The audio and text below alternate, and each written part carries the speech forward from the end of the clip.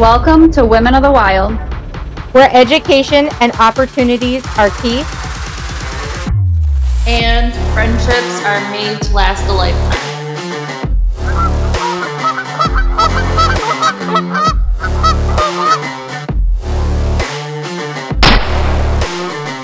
Did you get it? You think we got him? You think we got him? We got him. We said that yesterday. All right, Skylar, what do we got here? We've got a nice looking rip-off. Yeah.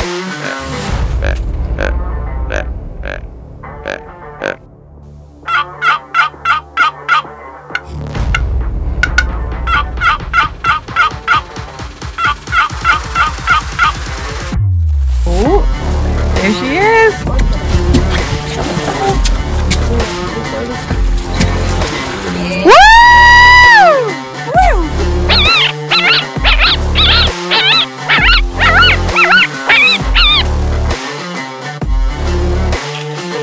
You dropped our great host. Give me a hug.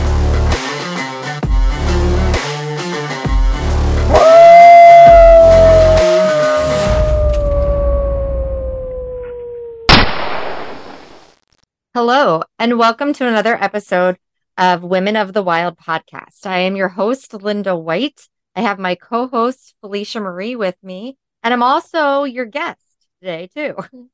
How are you doing, Felicia? I'm doing well. I'm really excited for this one so that everybody can learn a little bit about how wonderful you are and everything that you're doing. Well, thanks. I appreciate that.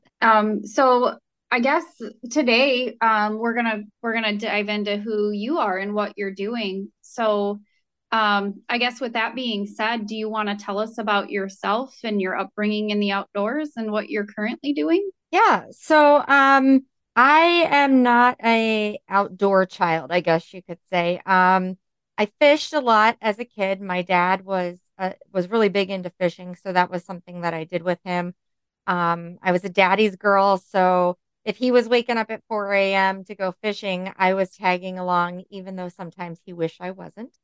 At 12, he was a hunter. So I was like, I want to go hunting with you, Dad. And he said, okay, great. We went squirrel hunting.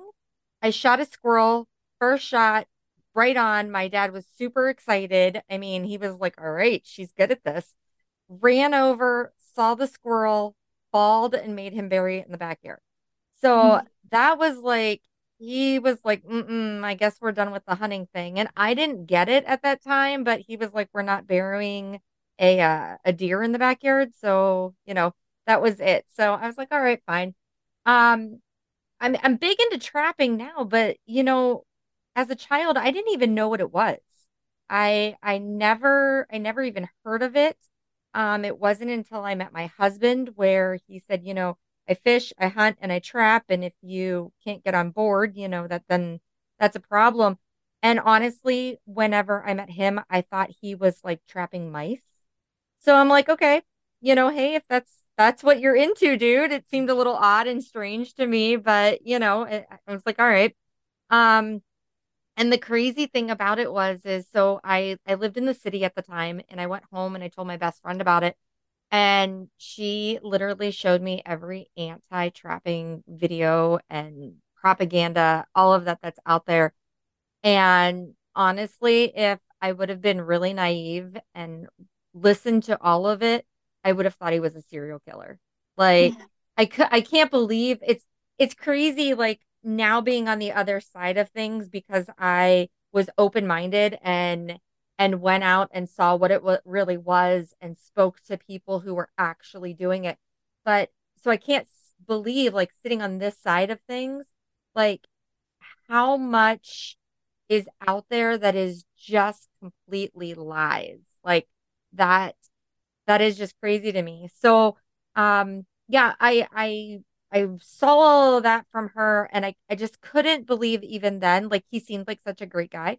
So that is actually how I got involved in trapping and was saying, you know what, hey, I really want to see what you're doing. So I went out with him. His passion for it was just explosive. It would just kept bringing me back. And every time I got a little more involved and a little more involved until now I'm running my own lines and teaching people, getting women involved, teaching kids, doing all of these things, really deep diving into it. And quite honestly, a lot of that goes back to the whole anti-propaganda. Once I realized what this was, I was like, you know what? People need to know. Like, people really need to understand what is trapping. And if that's not something that you want to do, then that's fine. But at least have the correct information, not all of that garbage that's out there. Mhm. Yeah, and it's kind of so for those who don't know, Linda is one of our executive managers here at Women of the Wild, and she actually hosted our trapping event a couple weeks ago, and it was a group of women, some youth kids there, and her and Megan, one of our ambassadors, really honed in and educated that course. But I know that after the fact, there was that video of I think it was Dale, one of the instructors had shown you guys like to put that you can put your hands in these traps. And so many people have this like false persona that they're going to like break your hand or break these animals' hands if you get your finger in them. So I thought it was really neat that you guys touched on that because that's like a huge like Hollywood false persona of those traps are breaking bones when in all reality they're a set of handcuffs. Um, but you guys like really hit the nail on the head instructing that course with giving them the proper information, why we're trapping. So is that something you want to touch on? Is a little bit of like what trapping is and why you do it? Yeah. So first of all, just like you said, these traps that are out there, they're very humane. They're just holding the animal in place. They're restraining the animal. And I joke, but it's not funny. Um, I joke with people all the time who are like, well, don't they break bones? Don't they this? Don't they that? And my response always is, I'm not in the business of trapping feet. Like, think about that. Like I don't have a whole bunch of little feet running around, it's I'm there to trap the animal, to restrain the animal. So my objective, I mean, if you think about it, is to utilize that animal as much as possible. The fur, the glands, everything that's there. And if I'm damaging or harming that animal at all, I'm not able to do that. Mhm. So, I mean, logically, if you think about it, why would you want something that would actually harm the animal? Now, yes, there are traps that are out there that are called kill traps, that are instant killing the animal that you use in water for beaver and things along those lines. There are snares out there, there are traps out there that will instantly kill those animals. Yes. Um, but we're not torturing anything, and I think that that's really important to touch on because so many people out there get this in their head that that animal is held there and the entire time is just in agony. And that's not the case at all. I've walked up on coyotes that are sleeping. Mhm. um Your I've raccoon had in the I mud. yeah, I had a raccoon the other day who was literally playing in the mud. It was the funniest thing in the world. I almost wanted to take a video of it, but it was kind of crappy out and I wanted to like get moving. But I mean, he was laying on his black back. He was like flipping his little legs around. He was playing. And it was funny because when I pulled up, it was almost like I was bothering him. Like, oh, why are you here? Like, what's going on? Don't Um, interrupt my playtime. yeah, yeah, right. A little mud bath, it's good for the skin. So the whole idea that we're harming these animals and hurting these animals is crazy. And actually, if you're a responsible trapper, a lot of us even go through extra steps that we don't have to take. We'll put extra swivels, we'll put um extra lamination, we'll do a whole bunch of extra things that are not even required, just to give that extra protection to those animals. So, as a responsible trapper, like I said, and I touched on it's not something that we ever think about as like hurting an animal. We're literally just holding them there, you know. So why do I do this? Well, there's quite a few reasons. One, the whole conservation of it, the whole, um, you know, thought of animals, the overpopulation, the wildlife, Mother Nature can be very, very cruel as far as diseases and all of that. And as humans, we've kind of moved in and took over the world. Well, that also means that we took over the animal space. So it's really our job to help with the population control, help with the diseases, all of that that's out there. So that's a reason. Another reason is honestly, it's a game in a way, being able to get that one animal to step in this tiny little spot, you know, um, it's fun. It is. I'm not gonna lie, it's fun. It's fun to be able to say, hey, I picked the right location, I picked the right spot, I used the right attractant. Those things, it's like a game, because they have that whole field that they could run, the entire field or the entire forest, wherever I'm setting that trap. But I'm going to pick that one little location that they stepped. That makes me feel like, hey, I must be doing something right. I paid attention. That's quite interesting right there. And the third reason that I do it is because I can. Um, there's a lot of rights out there that are being taken away. There's a lot of um, things that our country was founded on. Trapping is something that has been around since the beginning. This is how your ancestors, you know, clothed themselves, ate, and so on. And we need to keep those traditions alive. Mhm. And as a woman, there's a lot of good old boys out there who will be like, hey, your place is in the kitchen. Let the men take care of these kind of things. And you know right now women is the largest demographic that is growing in the outdoor community, and I want to be a part of that.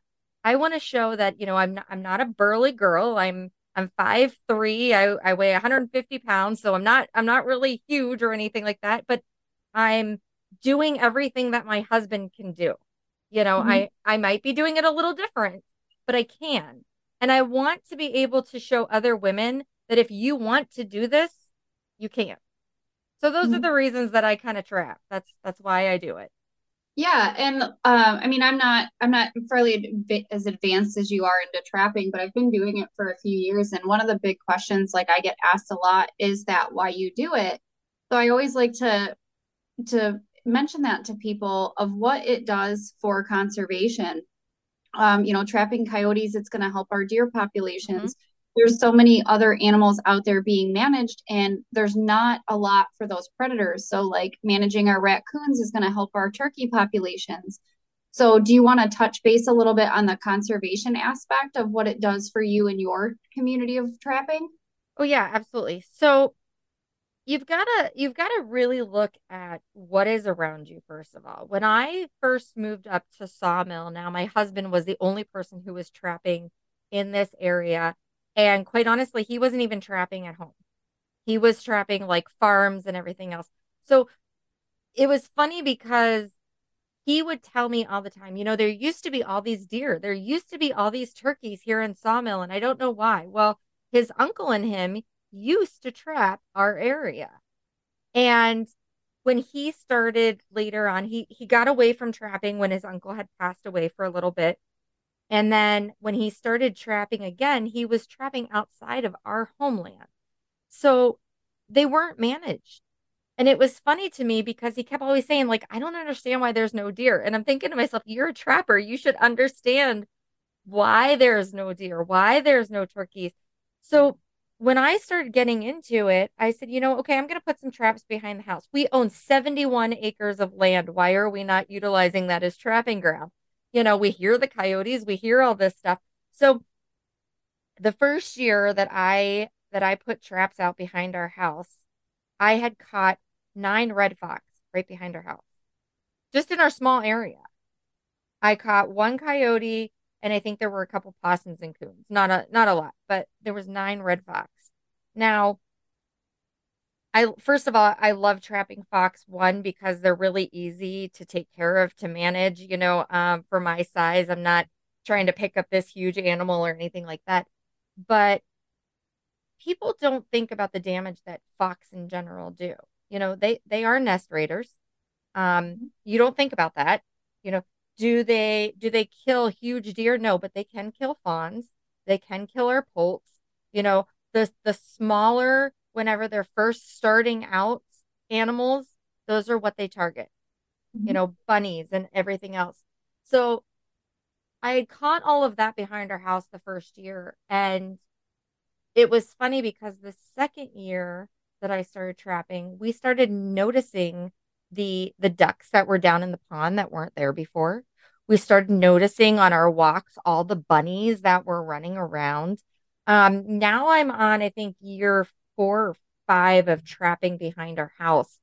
And the deer on Sawmill this year have like you can't drive down the road without almost hitting one. I mean, it's crazy. We now have gentlemen who are coming asking if they can hunt our land, if they can hunt our turkeys, because the turkey population behind my house has gone crazy. Mhm. It's crazy to me to even see, like, it's been such a short period of time that I've been trapping behind the house, but the population, the growth that has happened has been fabulous. And Mhm. we have not eradicated any kind of species. Don't think that. Like, yeah, it sounds like I caught a lot of fox behind my house, but I caught a lot of fox because there's a lot of fox there. Mhm. There's still fox that are there. There's still coyotes that are there. There's still coon, all of those animals are still on my property. But because I'm managing the population, it's allowing growth for other animals to come in, to move in, and we manage those animals as well. I told you about my squirrel hunting story, but I've now got back into hunting, and my husband and I go out, and, he shoots a couple deer every year. We have a bear that I have been like stalking. One of these days I am going to kill this bear. But I've been stalking a bear behind my house. You know, we've been able to utilize the land.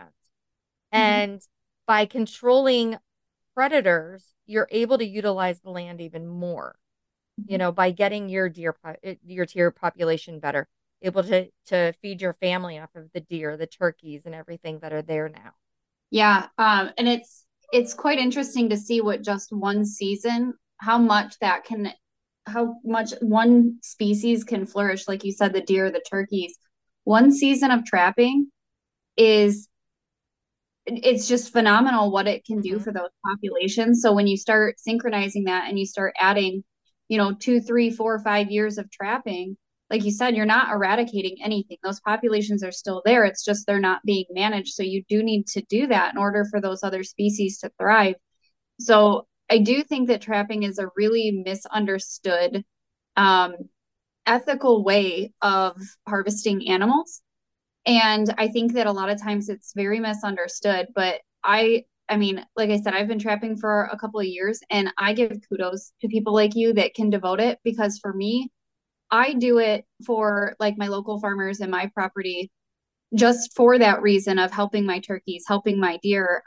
So for me, it's not like a way of life like it is for you. And those people that are doing it that way are doing everyone a service, especially our people out hunting and worried about conservation. Trapping is one of the things that's going to help it thrive more than almost anything out there that we're doing to manage because there is such a high population of predatory animals that aren't being managed. And it really makes me like just hats off to trappers because it's a very undervalued skill that's out there. Yeah, and people don't even think about like farmers, for instance. Okay, so let's get away from the hunters. Even your local farmers, beavers can flood a field and take out a whole crop. I mean, just hundreds and thousands of dollars can be blown out because you got a beaver that's, flooding them. That they're damming up your streams or whatnot, and it's just taking out the entire crop. Um, we have a lot of people who will call us for that reason. We've had even homeowners who, you know, because they have beavers behind their homes, if they flood out their Mhm. just their basements and everything else. I mean, there's a lot that can be done. And I don't want to take away from the animal because beavers, fox, coyotes, they definitely have their place.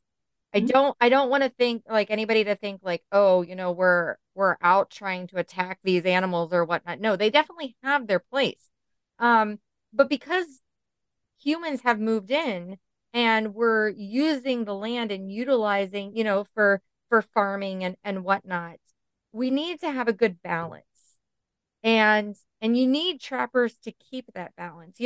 I always look at California as the example. Now they had banned trapping in California except for nuisance trapping.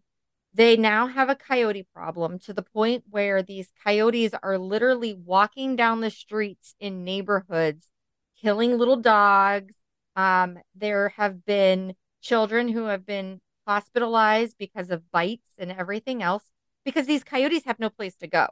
I mean, Right. between all of the forest fires and everything else that's there, between the new developments and everything else, using those lands that they were once, had, they now have an overpopulation in those forests. So they have no place else to go but walk your streets.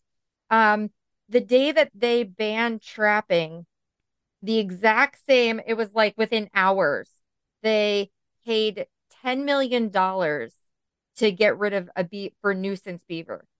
Can you imagine that? Like you literally had these trappers who were paying into the state to get Mhm. their license that were taking care of these problems, and now you banned it, and your state is spending $10 million to get rid of the beaver problem that your trappers were paying you to do. Right. They're Like exactly. I don't understand it, but yeah, I mean it's crazy how things work and the idea that people have, there's been lawsuits and everything about, oh, this was set, illegally like this trap and they're mistakes happen. Unfortunately, you might have a dog that gets caught in a trap and it's not the end of the world. If it's set illegally and it's the wrong kind of trap, it could be a mistake and there could be fatalities, unfortunately. But if you have responsible trappers and we're following the rules and regulations, those things don't happen, Right. but you also have to have your dog on a leash and you also need to be, a responsible dog owner as well. So, it's, both sides of the coin there needs to happen. Yeah, absolutely. Actually, here in Michigan in 2013, I think it was 2013. I might be wrong on the year. But it was November, a couple years back, quite a few years back. I actually had a chocolate lab who was out roaming during the day. Mhm. Completely our fault. Our dog got out of the house and was running loose, and we had a pack of three coyotes take him down. And that was kind of my inspiration to like get into trapping was because what if that would have been my kids? Like people don't realize that with trapping, that with these predators, if they're not managed, well, yes, it helps conservation, but they start moving into our neighborhoods. They'll start attacking our pets and our children, and not to like feed that fear, but it's a reality. And Mhm. I think until somebody's experienced it or knows someone that's experienced it, they don't understand the story behind how important it is to curb that population. Everything else is being managed. So, like you said, they do have their place, Mhm. but they also have their place to be managed as well. You're not eradicating species out of the woods. And quite honestly, I mean, it does put, a good hindrance on the number of them, but it's needed.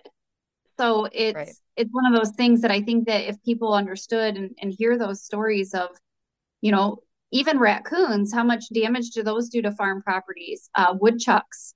Woodchucks are really detrimental to farm fields. And I think a lot of people don't understand that when they start looking at rodents too, is what these do to our agriculture. what they're doing, getting into your trash cans at home. Nobody wants a raccoon rummaging through their Right. trash, throwing it all over their driveway. So those are all realities of it too. If they're overpopulating, they're going to move into the cities. They're not going to stay in the wild. They're going to lose their fear of people.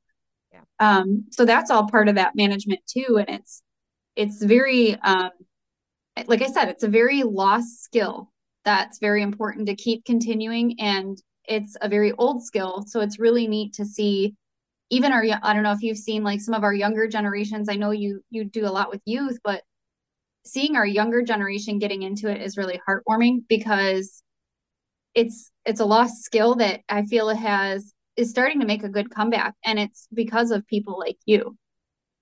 I think COVID actually has helped a lot. And I don't know if that's across the board, as far as fishing and hunting as well. But Mhm. with trapping, you know, that whole shutdown of everything, you couldn't really do anything, you know.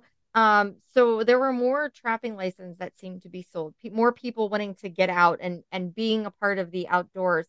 And they found grandpa's traps in the shed or something, and they were like, hey, let's go do this because we can't go see a movie, or we can't um go to a ball game or anything like that. So I think COVID kind of helped a little bit in that aspect of getting people outdoors in general, you know and I want to say that there's a lot more children lately that seem to be more interested, which is great in my opinion, because I gotta tell you, like I'm a mother of five, and my kids, it's crazy because the oldest one, when she started trapping with Michael whenever she was a kid, she loved it, and then she found boys and everything else, and that kind of took it down. But kids in general these days, it seems like technology is what they want, and unfortunately, walking in the woods doesn't involve technology sometimes. So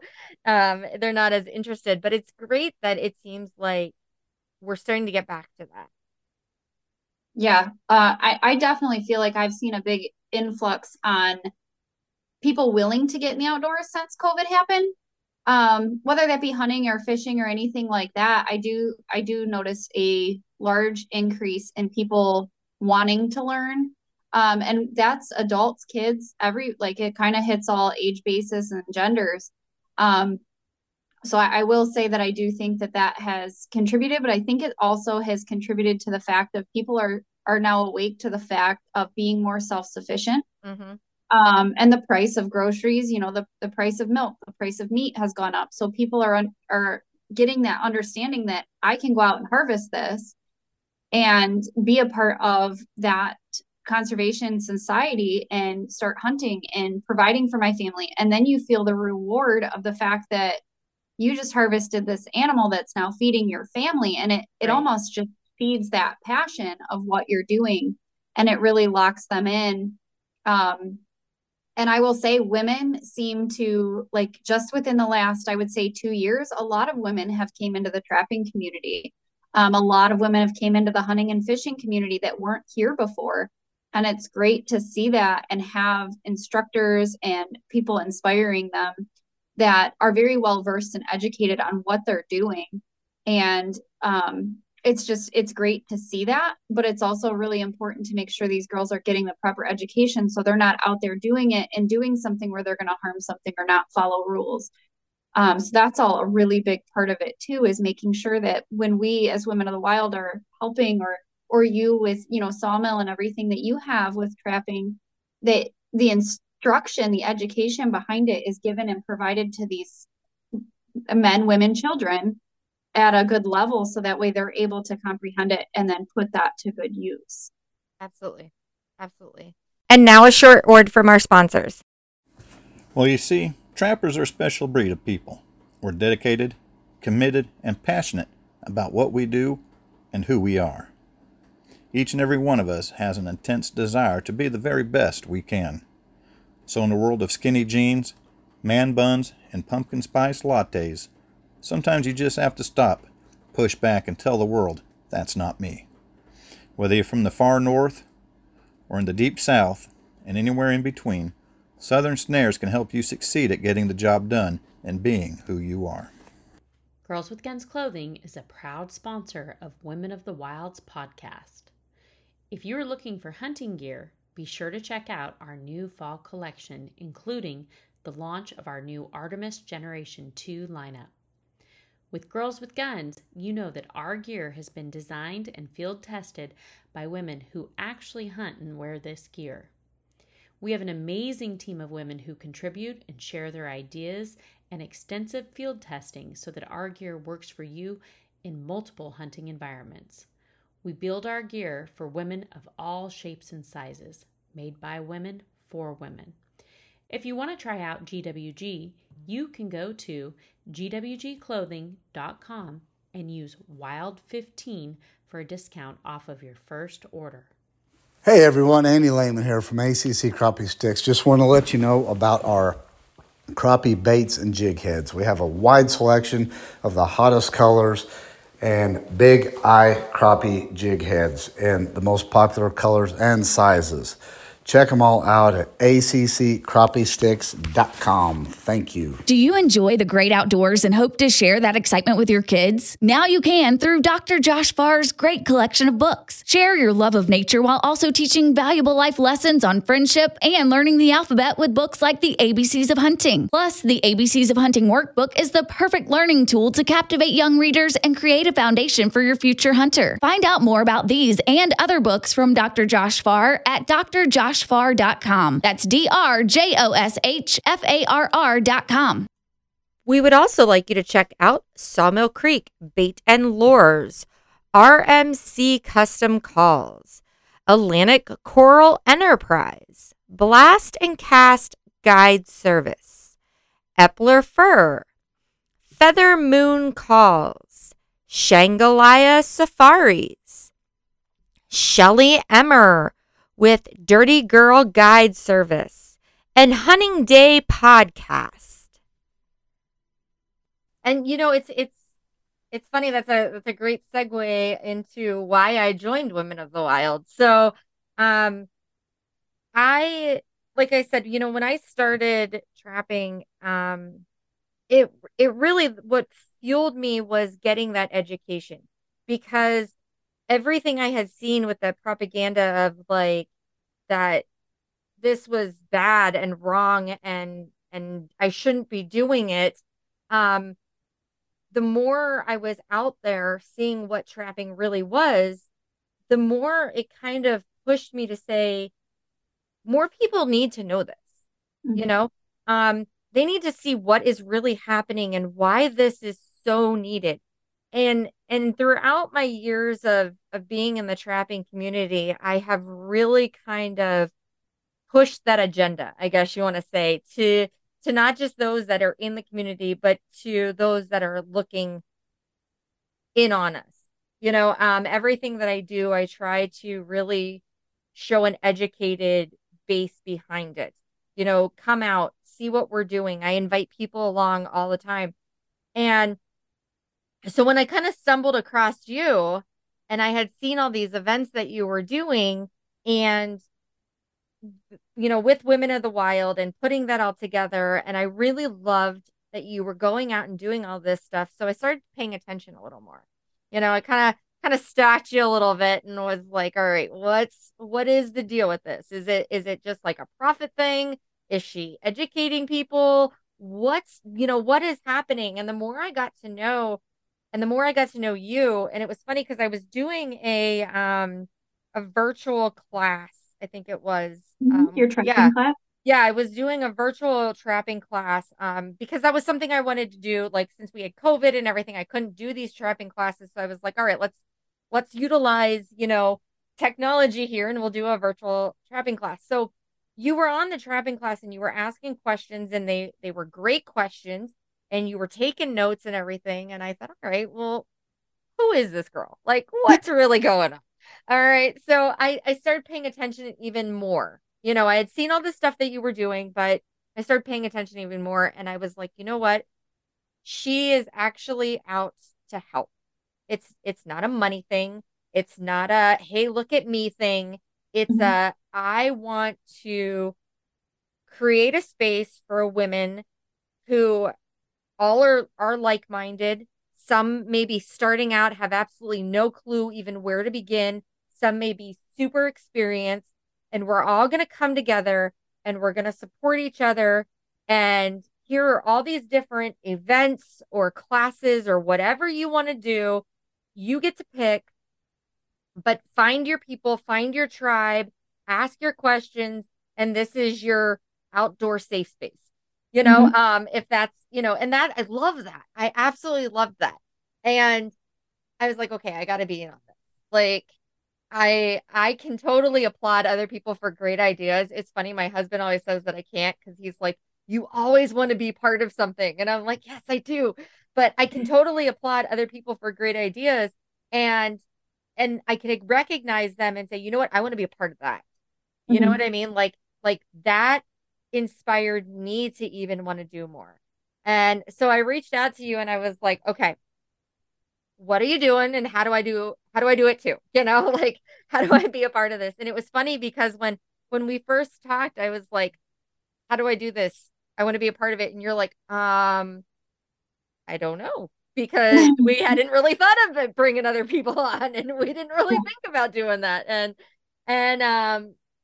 But I gotta say, and I think that for anybody out there listening, if you see something that someone is doing and you like what they're doing, join them. Like, I see so many people out there who try to compete against other people and everything else like that. And in my opinion, that's not the way to go. Like, don't sit there and compete against other people. Find that person. And if you really love what they're doing, reach out and say, okay, how do I do this with you? How can I be a part of it? Because all you're going to do by being a part of that is making it better and bigger. And maybe like we have our cookbook and we have our calendar and things like that. Well, if it was just you, there's so many things that we're now doing that you personally just could not do on your own. You'd be stretched way too thin. Not that you wouldn't want to do those things, but you just couldn't, So now that we're growing Women of the Wild, we have our ambassadors coming on, we have more of a board and everything like that. Like, we're doing such great things. So I always want to tell people, stop trying to compete against other people, join them, make what they're doing, they started, bigger, better, and applaud each other along the way. I hate that it seems like there's so many people out there trying to compete. Like, right. We're not competing, I hate that. Well, and it does fall in that, like, we're not trying to stifle anyone else's flame. We want to glow brighter together. Yeah. Like you said, the reason for that is you build a community. So if you decide to branch out and do something on your own or try to do something on your own, you're starting from scratch and you're going to get there. It's going to take time, but you're also going to fall in that same situation that you're going to need help too. You and Cass and all of our ambassadors that we're now bringing on, we wouldn't be where we're at without you guys. I just don't have enough time in the day as a single mom, working full time. This is just a hobby. And a lot of people don't realize that for all of us. You, Cass, and I are the board of Women of the Wild, and we all have full-time jobs. We all have lives at home. We're mothers. We're fur moms. So we have a life outside of this. We do this because it's a passion. We don't make money from this. And the sisterhood that we have built between all of us, between our ambassadors, to me has been great because we're all on that same mindset. And it's really easy to function without drama. Just like that passion is just there, that we all want to help. And when you find people like that, it really just makes everything easier, but it also starts hitting a demographic that you didn't have before, which means you're helping more people. So if you're really in it for the purpose of reaching more people, you're going to do it better by teaming up and making a sisterhood. And that community that we have now, to me, is incredible to see these girls. And it's the most rewarding thing out there to me, is watching these new girls try something new. The feedback from our trapping class that you and Megan instructed was fantastic. And we're going to have more because of that. We have so many people that were upset that they missed it or they live out of state. So we are going to come with more in person in other states, and we're going to have online learning and not just for trapping, for everything. So I think that's a really important thing for people to understand. Like, we might not have it yet, but we're going to. We're learning as we're growing. And we're also hitting a larger demographic than we ever were before. And we want to service those girls. If you want help, reach out to us. We'll find a way to get you help, even if it's not with us. So to me, this whole like community sisterhood that we have going on, you're right. It's great to just team up and be together. And plus you make some of the most wonderful friends out of all of this. Oh yeah. Oh yeah. I mean, think about it. Like, I now have a group of people other than my husband that I can go and complain to. And you know what though? Like, sometimes you need that. Sometimes, and there's even things like trapping wise or hunting wise or whatnot that I can say to Michael, like, this just isn't working for me. And he doesn't get it. Like, because his hands are bigger, or he can lift more, or he can whatever. Where I can go to you or to Megan or, whoever and say, like, all right, this isn't working for me because my hand is like the size of a 12-year-old, or, like, my legs just don't go that fast or whatever. It's just not happening. And you understand, like, you're there. And I think that's something too, like, men listening or whatnot, when you're going out and you're taking your wife or your child or whatnot with you, whether it's trapping, fishing, hunting, just because it works for you one way, it's very important to know that it may not work for her that way, and patience is a virtue. I hate saying it like that, but like, when I first started trapping, my husband, like, he'd been doing this since he was 9. So I would ask these questions and he'd be like, Linda, just do it. Just do this. And I'm like, oh, this is not working for me. So, and I had to figure out a lot of little things on my own. I would watch him and I'd say, okay, I can't do that, but how can I do this? And that's actually how, whenever I started Trapping Girl, that's why and how I did that, because I was struggling. And if you went to conventions and everything, there's the gloves that are on the tables are the, large, extra large. All the tools that were out there were man specific, as a woman, I could use them, some of them, but they were really with a gentleman in mind. So that's actually how I started Trapping Girl, because I got tired of trying to figure out what I needed to be able to do this safely and productively and make it fun. So I put that together because I figured, I'm probably not the only girl out there who is struggling. I'm not special, so it's probably not just me. But that's actually how I started that. And I have to say, I think that, and this isn't to make my head swell, but I think, like, having people like me, having people like you, having women who are willing to be in the forefront and showing what you're doing, showing how you're doing it, is attracting more women to these communities. And I think that's fantastic, because a while ago, like, whenever I first started getting into trapping, I didn't really have that. I didn't have someone that I could say, hey, how did you do this? Or how do you do this? And not that there weren't women out there, but I didn't know about it. I didn't know those women. There wasn't anybody who really, like, would be at conventions or would stand out or anything that I could say, hey, I could ask them and maybe they could give me, something. Where it seems like in the hunting and the fishing and now trapping communities, that's grown, that's changed. And I think that's fantastic, because those people coming in now have so many resources that are out there that I just didn't have. Right. Yeah. Because I think that it builds a strength within the girls that didn't have it, because you had to learn on your own. You had to figure it out for yourself. Because I was the same way when I got into hunting and fishing and everything, even trapping.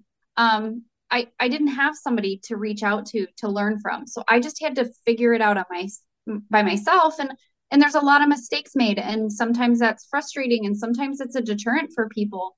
But now, especially with the way social media is and how many women are stepping forward into that forefront and showing how they're doing it and willing to educate, I do think it's creating a much better demographic for women to succeed, because they're not you're kind of weeding out that frustration. You're weeding out a lot of the errors. Not that they're not going to happen, but when you can advance something and say, okay, don't do it this way, and this is why, you're going to avoid error. You're going to avoid accidents. You're creating a safer space. So you're going to have less detriment on somebody that's just learning how to do something and having a deterrent to why it's done this way, because, well, that's how they had to do it and figure it out for themselves. They're not having to do that anymore. And they're having these women that are a safe space, that there's no stupid question. That's a big thing to these girls is no matter how big or how small it is not a stupid question. If it's something that concerns you or you are questioning why it's done a certain way, don't hesitate to ask, because we've already asked it. Yeah. Like we just had this conversation recently, that I had a gal ask if she needed to wear orange during waterfowl season. And I was like, no. And don't get me wrong. That question is asked frequently by new hunters. So it's not, when I explained to her why, she was like, I don't want to say upset with herself, but she was asking, and I actually had a gentleman ask me before. So one of my friends, we were talking about it, and he had asked that question before. So these questions are asked by many people. It's not a stupid question if you are questioning it yourself. And then having that better understanding so you can learn from it. The foothold traps with like the T3s and things like that, explaining the purpose of those for the raccoons and keeping the dogs out of them. So like you said earlier, following regulations. Sometimes people don't know. Right. Yesterday I was out in the woods deer hunting and I had 30 turkeys out, and somebody had asked me if I was going to take one. And I said, no, turkey season ended the day before. Right. So, and they didn't know that.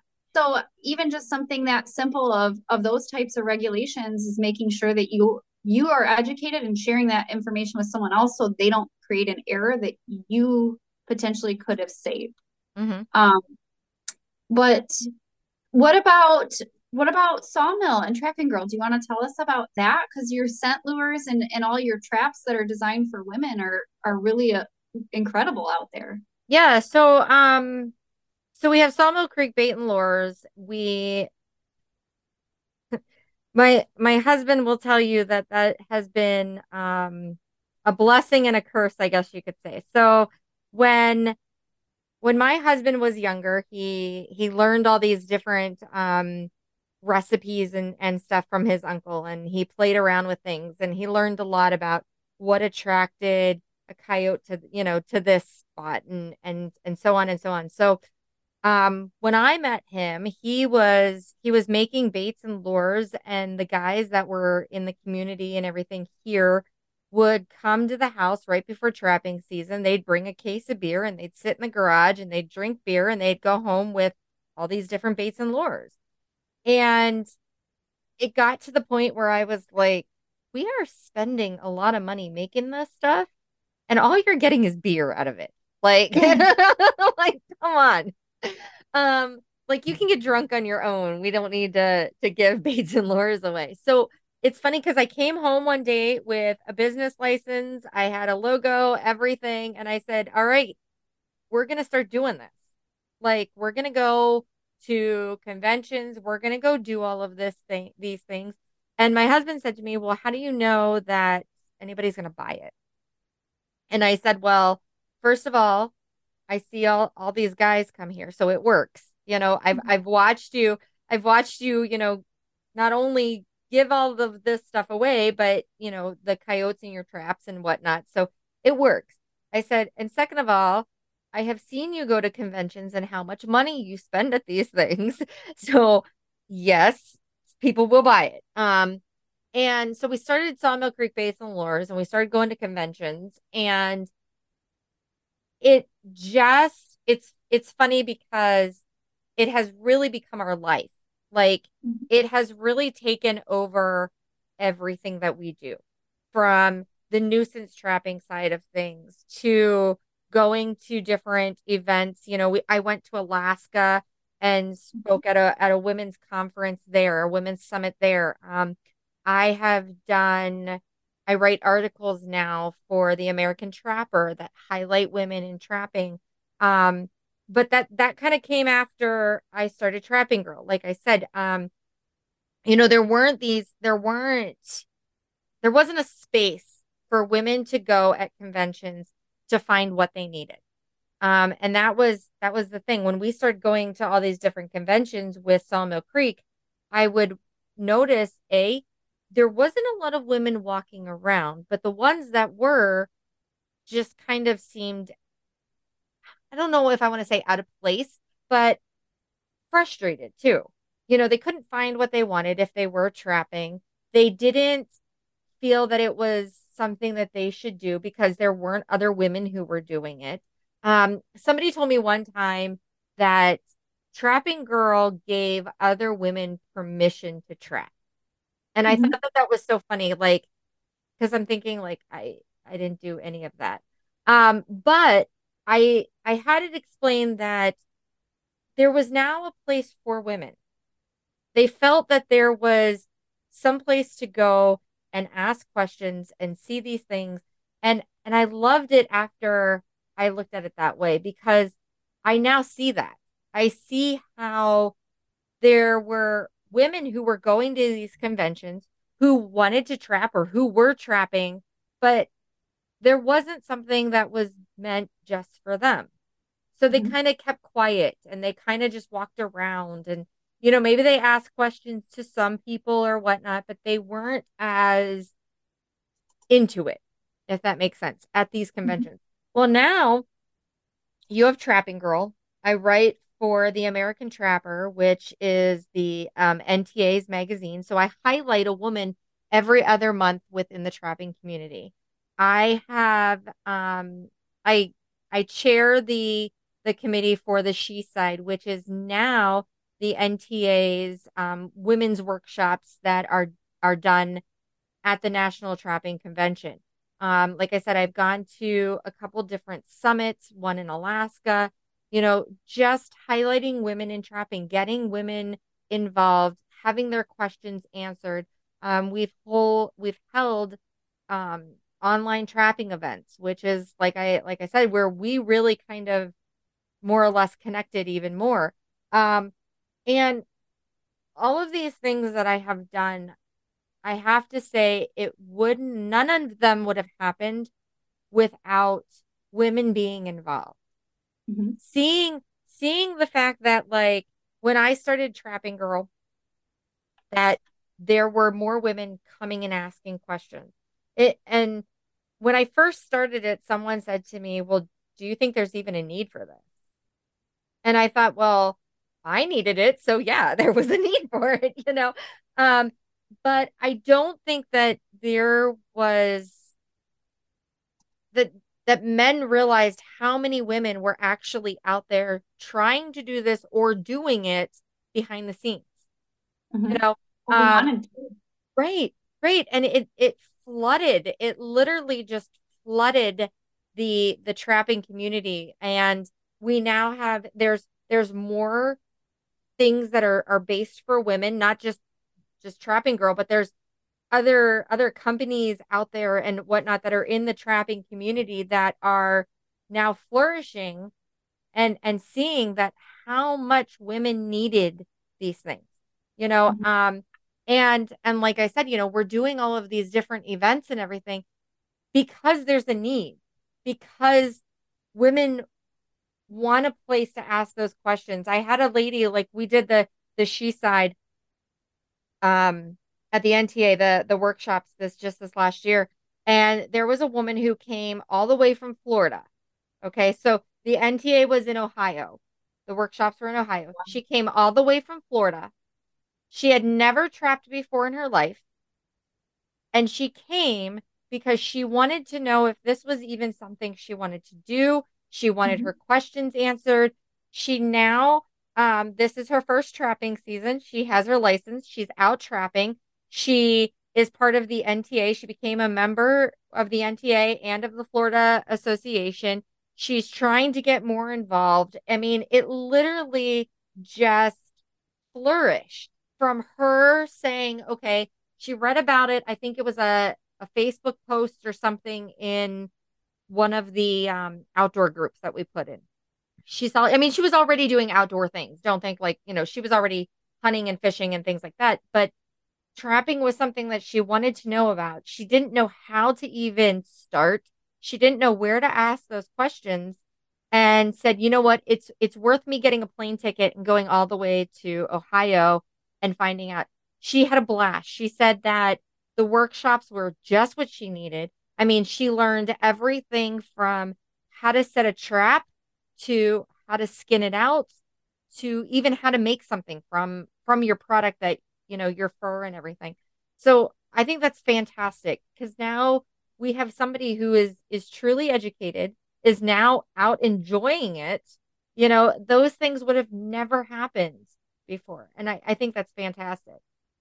Yeah, it's hats off to women out there that are doing what you're doing, you yourself and other women who are doing the same, providing that education to women and letting them grow their passion from it is what this is all about and what the sisterhood is all about. It's not about like self-fame or money or anything like that. It is just truly helping other people find something that they have a passion for, because we're people that enjoy seeing that in other people.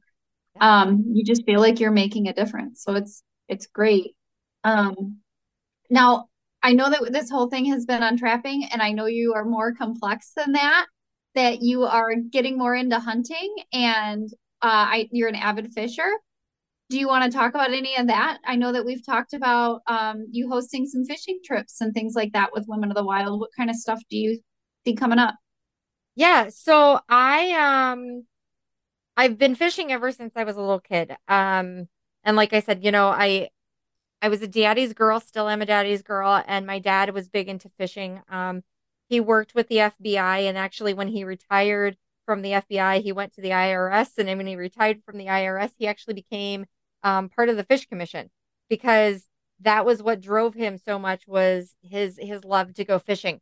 So I've done that all my life. And last year, no, actually 2 years ago, I decided I was going to start learning how to ice fish. And let me tell you, without a little tent, that can be an experience.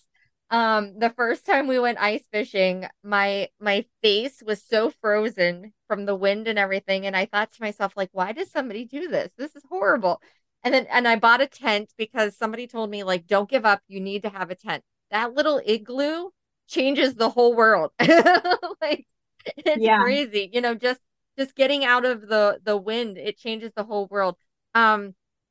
Now I'm really looking forward to ice fishing. It's become something that I've really enjoyed.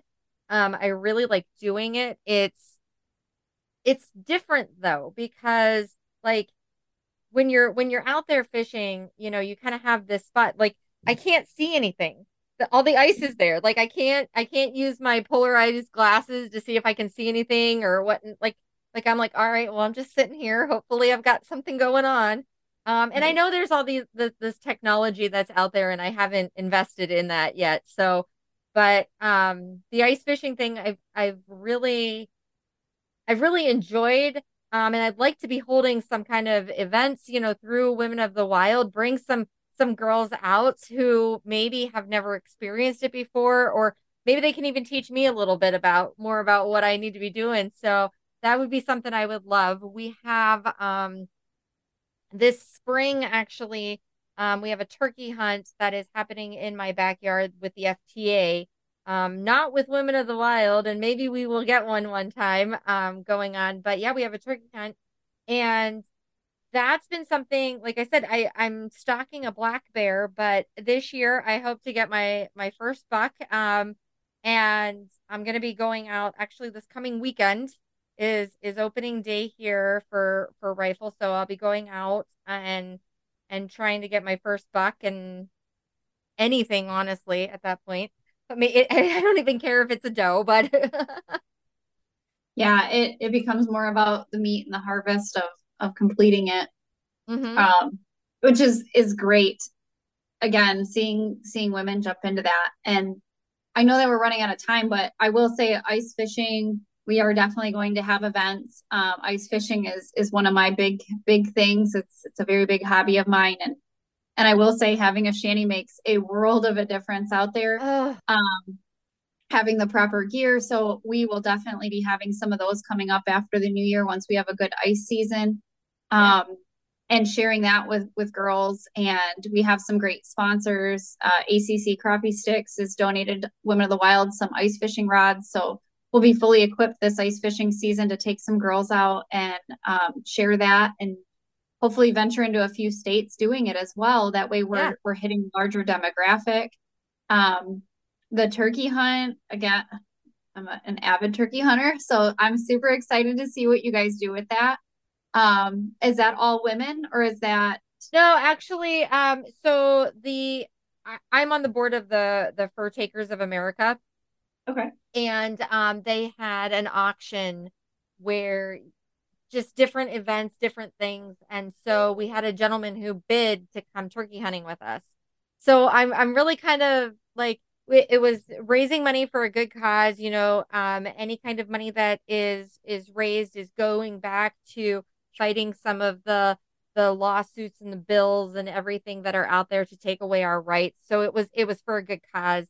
And we have this gentleman who's coming up. We're putting him on some birds and we're gonna see what happens. And I just it's for me, like, yes, I'm not the person who's harvesting it, but to be a part of it. Like we had a girl last year who came up, her and her boyfriend came up and she shot her first tom on our property. And it was the very first time she shot a bird out of state and b a tom. And she was super excited about it. Her face, like she couldn't stop smiling. And it just to be a part of that and to know like, hey, my trapping is what helped her get that, you know. Um it's like a full circle thing. And I don't know, sometimes I feel like it's almost more rewarding to see somebody else do it than it is to do it yourself.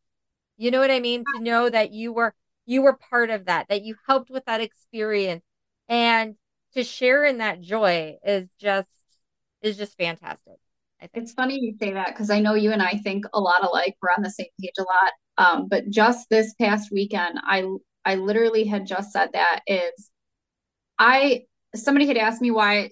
I mean, it's duck season here, and I haven't shot a duck yet. And somebody asked me why I haven't harvested ducks, and I said, "Well, I've been duck hunting. I've been out doing it, but for me, I'm at the point where I've lived it, I've done it. I don't have anything to prove to myself or anyone else as long as I can put meat on the table. But for me, seeing that joy, that passion in these girls or these kids, even these gentlemen that are getting like new into hunting, like seeing other people harvest, I would rather live that through them than me just keep reliving it. Not that I don't enjoy hunting, absolutely enjoy hunting it. Right. That's why we do it. But I also get just a great satisfaction out of seeing other people enjoy something that I love so much. And it really, really hits home when it's kids. When I hmm see my kids or kids up at at the school, when I do mentor programs with getting kids in the outdoors, when I see that next generation of conservation out there and getting the proper education and getting the good foundation and fundamentals and ethics instilled into them at such a young age, we're only contributing to ourselves at that point, to our society, to our world of conservation, and ensuring that our next generations and generations to come are going to be educated because they're going to see how we did it for them. And that's going to continue as those generations progress. And finding these women that are so in tune with willing to help. I mean, look at Megan, our ambassador. the second she had an opportunity to come help you at that trapping event, you two just hit it head on and completely crushed it. Like you guys did incredible. So these women that are here with Women of the Wild are here to help. We're here because we love what we do. We love helping other people. And all of them, from our board to our ambassadors, every girl with our team is here to push you, other women and children and even men, into finding what you love doing and giving you that success of learning something. And it's incredible to watch all of these women who are willing to, because it's not always easy to step in the spotlight. It's not. There's a lot of ridicule that comes with it. There's a lot of questioning. There's a lot of sleepless nights. It's a lot of work, but we do it because we love it, and we do it because we see how much you love it. And when the new people are coming into it, they need that person to set their insecurities aside, or set what they're comfortable doing aside, to showcase what's happening. That way they know that there is somebody to come to. And that's what Women of the Wild is doing. That's what you're doing with Trapping Girl and everything that you're doing. And having you as a part of our team has been an absolute blessing, because we wouldn't be where we're at without you. I'm glad that I reached out to you. I gotta say, there have been some very stressful times that we've had, trying to make sure we've got everything, all our ducks in a row and everything like that. But, the time that we have been together, I have to say I'm excited all the time. And Michael laughs at me because I'll be playing voice messages, or I'll voice clipping, and I'll say, like, he'll be like, do I even have to ask? Like, do I even have to ask who we're talking to or what?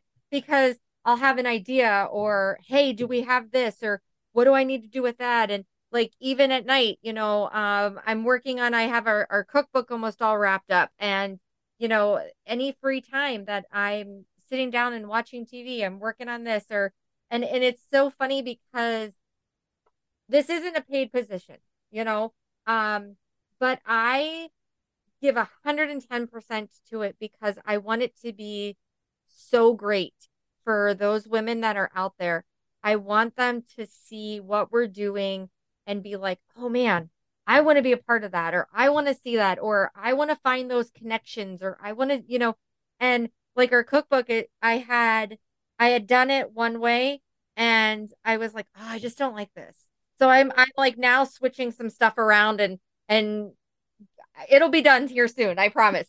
But I was like, I just want it to be perfect for those people who did the sponsorships. I want it to be perfect for those people who submitted, the recipes. I want it to really be something that we're proud of, and that people want to A, pick up, and B, be a part of in the future. Like, submit your recipes, submit the stuff that you're doing, come on our events, come on our trips, be a part of, even, maybe reach out someday and say, hey, I want to be an ambassador, or I want to be, part of the Cool Kids Club, and go on all this stuff and do all that. And, because we do have an amazing board. We have amazing ambassadors. We have some really great people that we work with, even like some of our, with like the Muzzy Pheasant Farm, that, the gentleman that was there and helping with, just getting the facility together, that he was fantastic. He made sure that,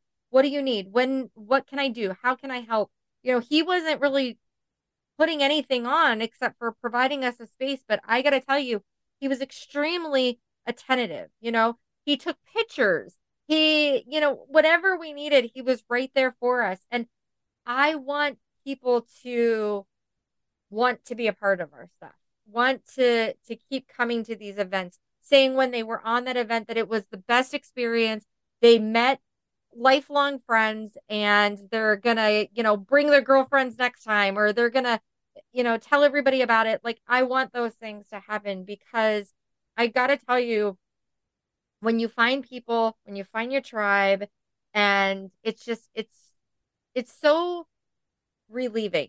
You know what I mean? Like to be able to talk to you, or to talk to Megan, or, Cass, or whatnot, if you're struggling with something, having that community of girls that get it.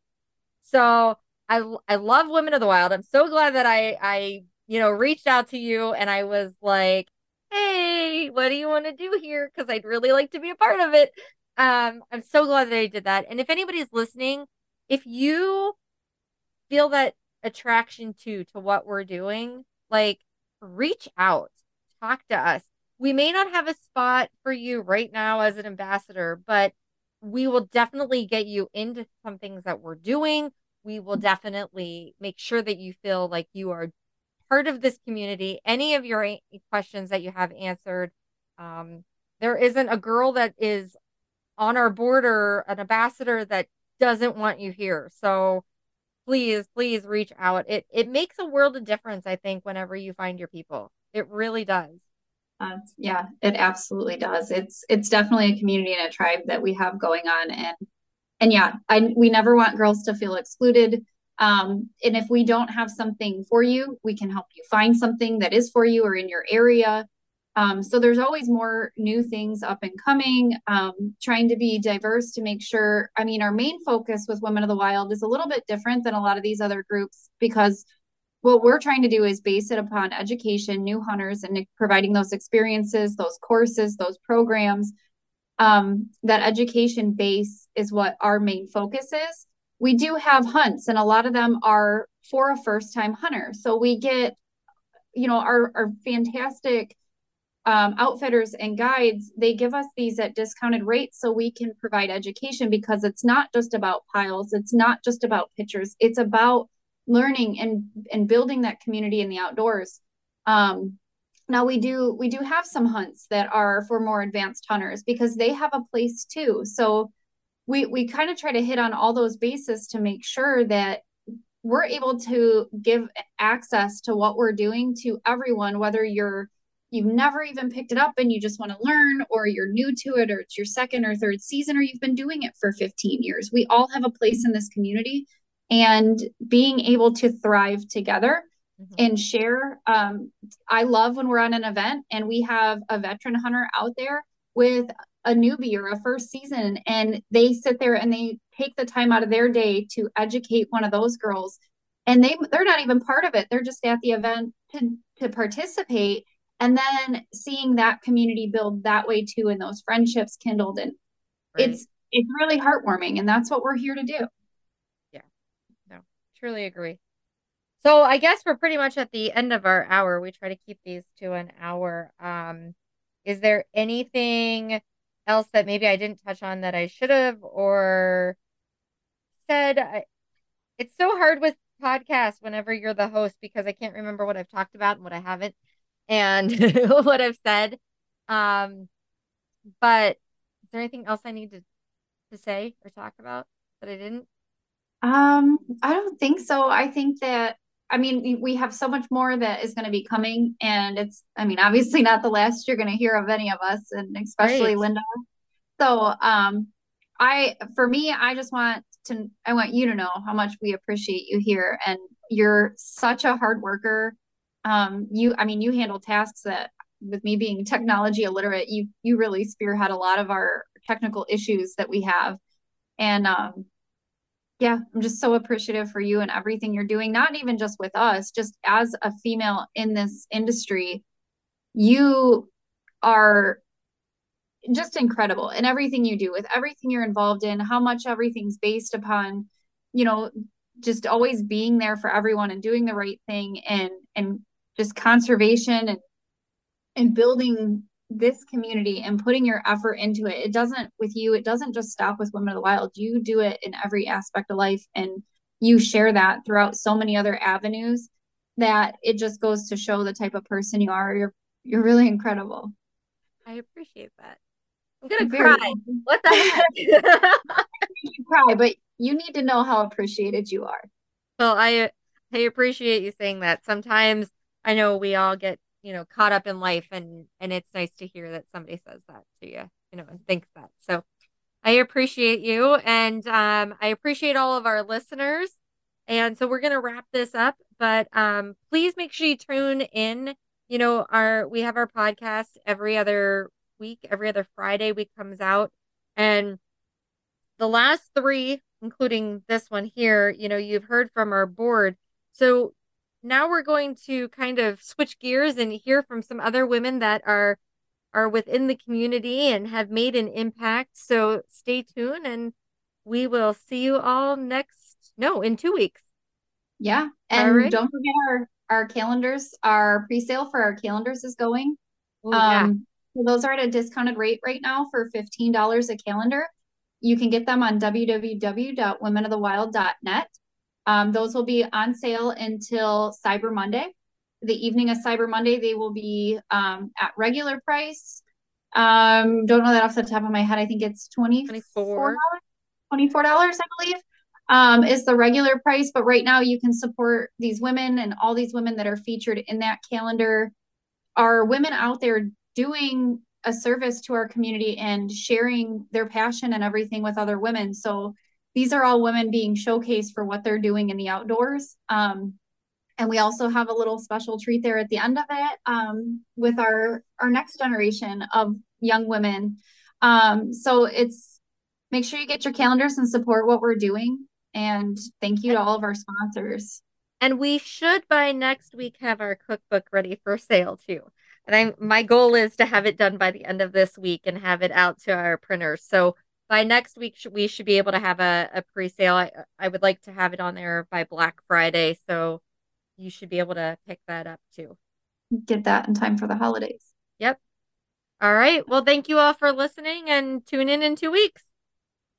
Thanks, Linda. And that concludes this episode of Women of the Wild podcast. We hope you enjoyed this episode. And if you have any questions or would like to check out our website, it is www.womenofthewild.net. We post different events and everything that we've got going on. We would really like to also thank our sponsors, ACC Crappie Sticks, Girls with Guns, Southern Snare, Sawmill Creek Baits and Lures, RMC Custom Calls, Atlantic Coral Enterprise, Blast and Cast Guide Service, Epler Fur, Feather Moon Calls, Shangri-La Safaris, Dr. Josh Farr Children's Books, and Shelly Emmer with Dirty Girl Guide Service.